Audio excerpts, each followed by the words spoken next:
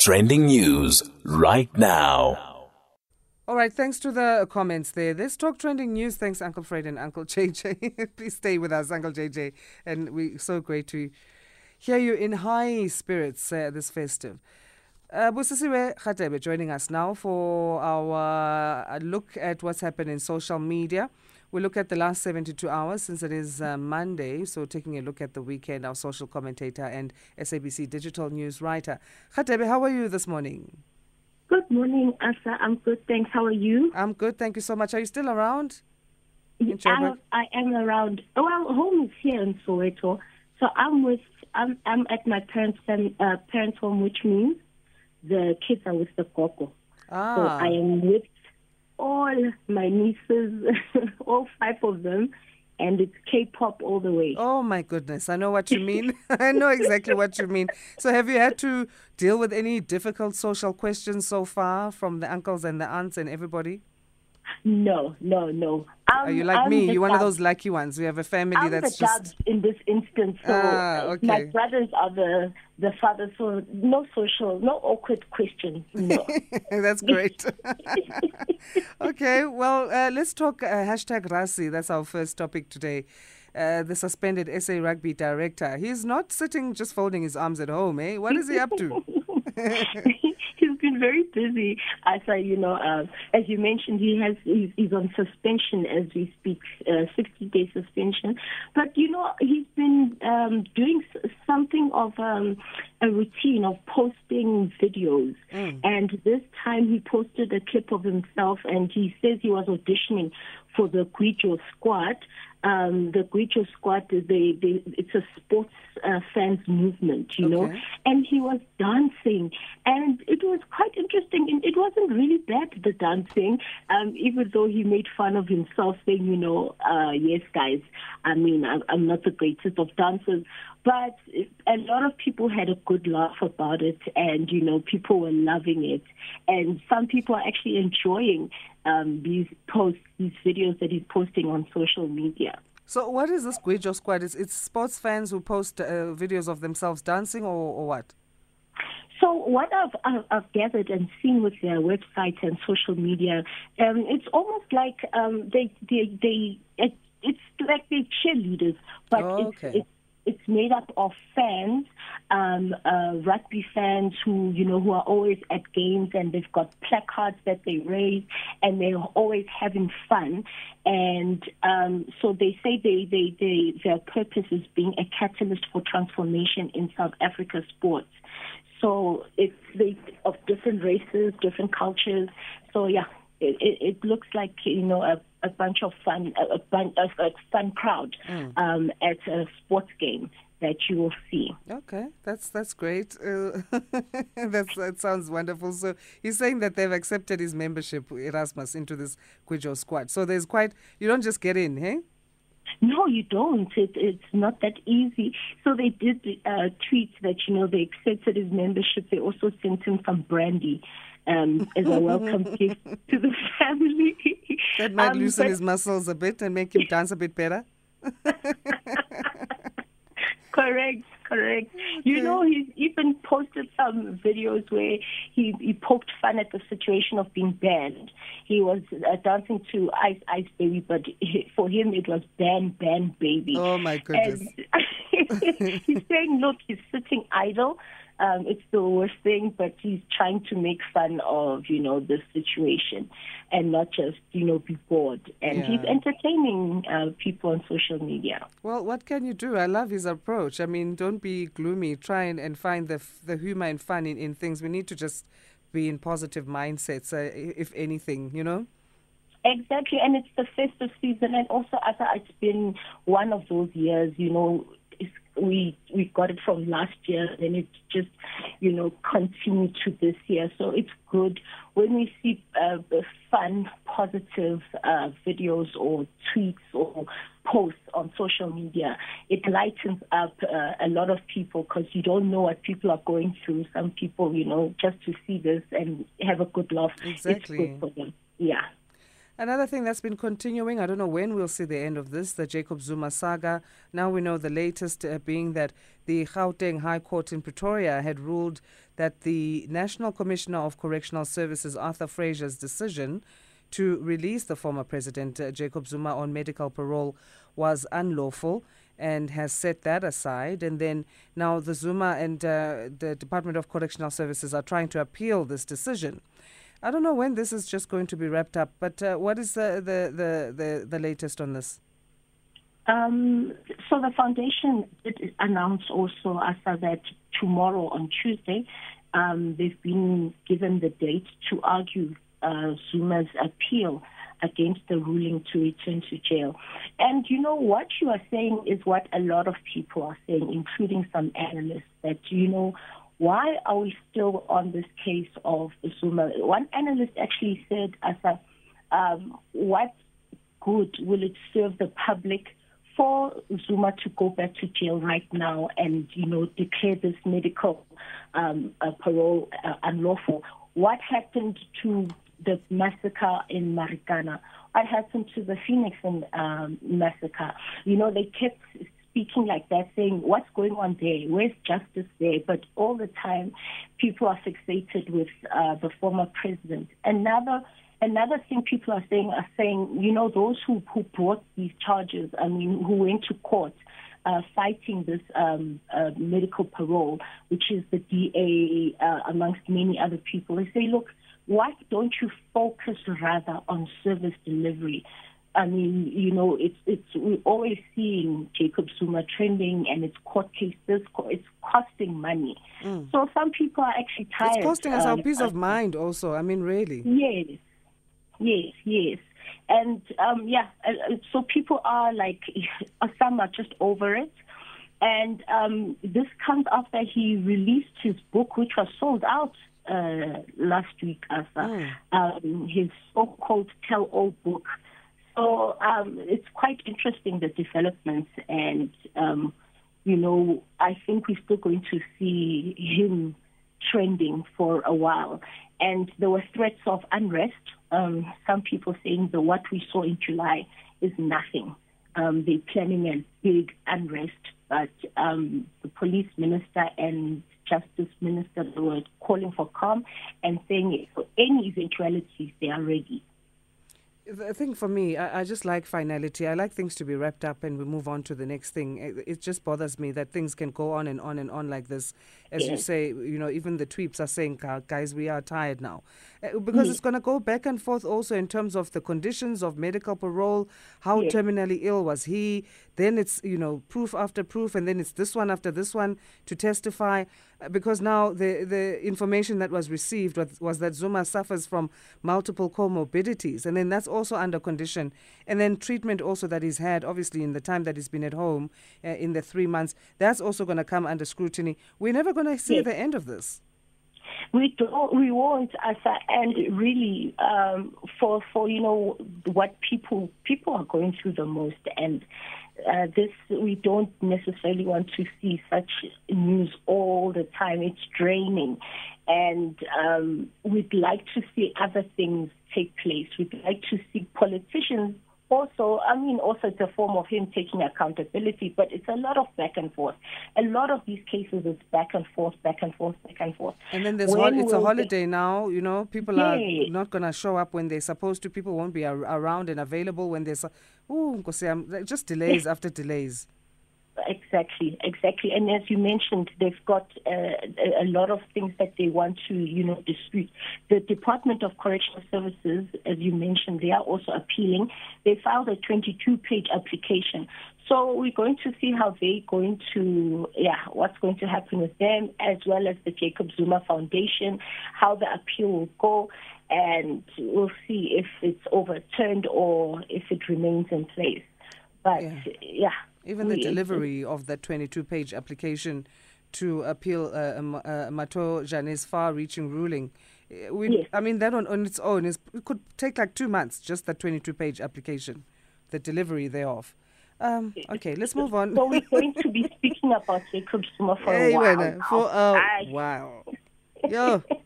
Okay, let's talk hashtag Kentucky. Let's go overseas now. Not so great is what happened there. I mean, over 70. Well, there's conflicting reports because 78 says the is it the mayor, the governor, and then 75 says the health department. So we don't know, but it's over 70 people who are dead in tornadoes because of tornadoes in the U.S. Yes, Asa, and we saw scenes of damage and recovery all over the internet, all over the news. People are just going through, a devastating time. The president of the U.S. also went to Kentucky to see and assess the damage. And they're saying, the damage could go up to billions of U.S. dollars. But these tornadoes, it was in Kentucky and other states. So, in other states, it's over 90. We'll say over 90, as you say, there's conflicting reports of the exact amount of people who passed on. And it's heartbreaking, when you see what other people are going through, during this time. Coming back home, yesterday there was a fire that gutted down, some shacks in Paarl, in the Western Cape, and people were crying, saying they had bought their children Christmas clothes. Everything is burnt to the ground, and some people have lost jobs because of the pandemic. To start over, where do you start over? So it seems like that are really devastating to see and watch in the news. Yeah, and it might seem that the U.S. is better off in dealing with emergencies. I mean, we might say that because they've got the Federal Emergency Management Agency, which is able to provide relief.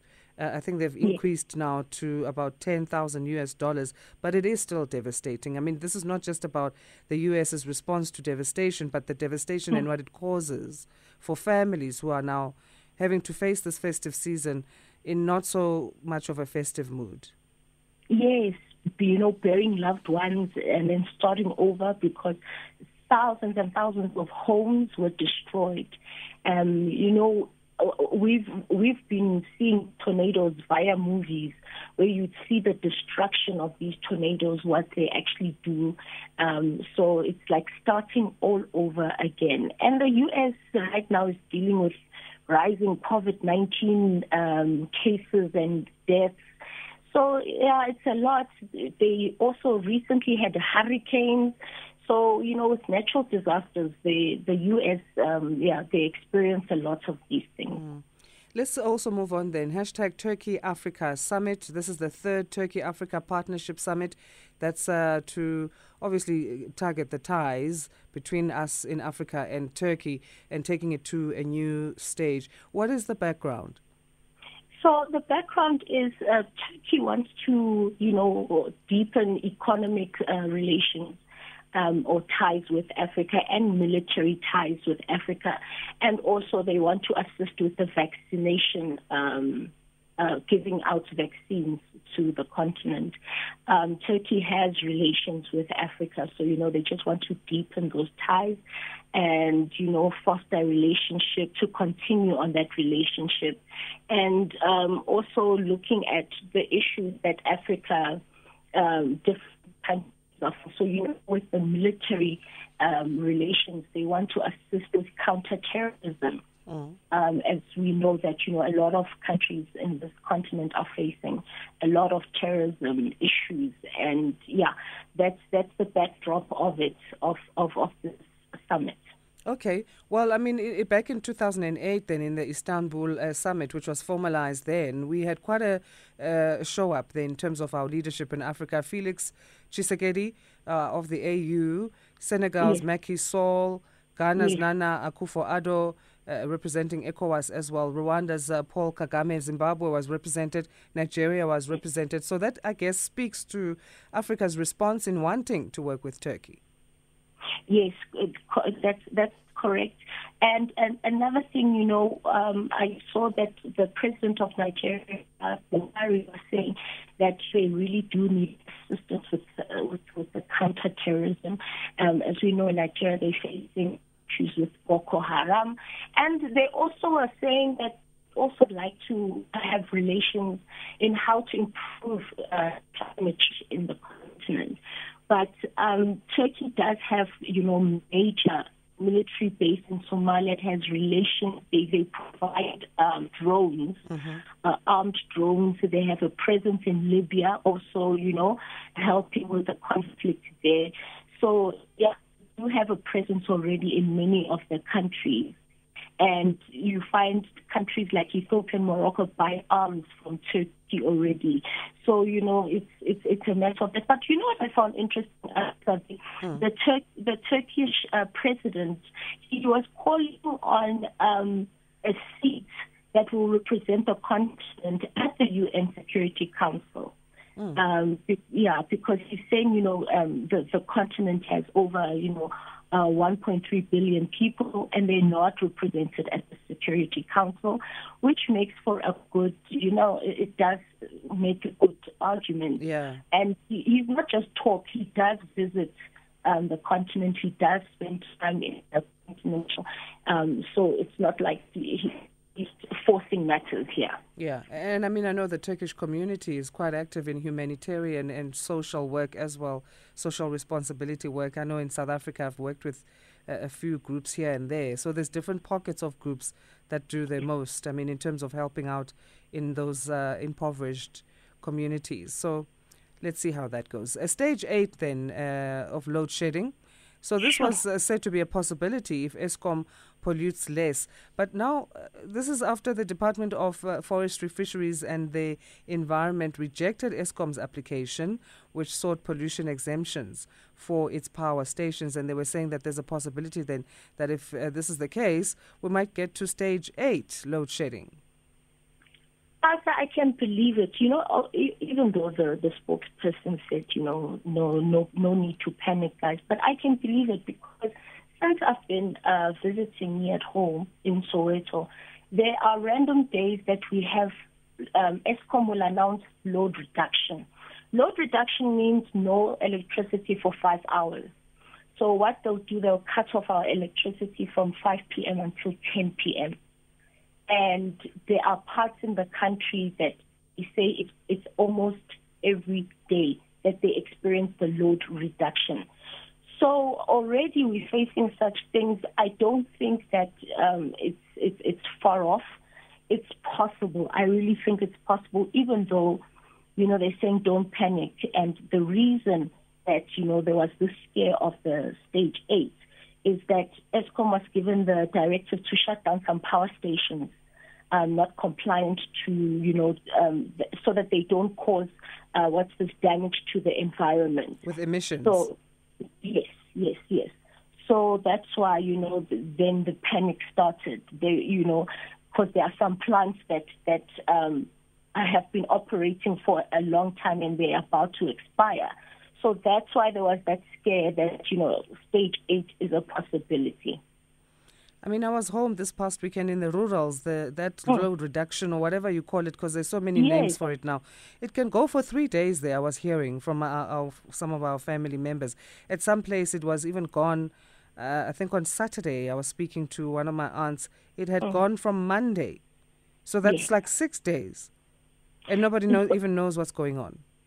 So that's even beyond stage 8, and that's the reality people are seeing almost daily. So, we saw some protests the other week with depressed residents, complaining that, they don't have electricity. So it's a scary thing because it affects a lot of things. It destroys your appliances. It messes up with a lot, your schedule. So I don't know. We will wait and see. As the spokesperson said, we should be calm.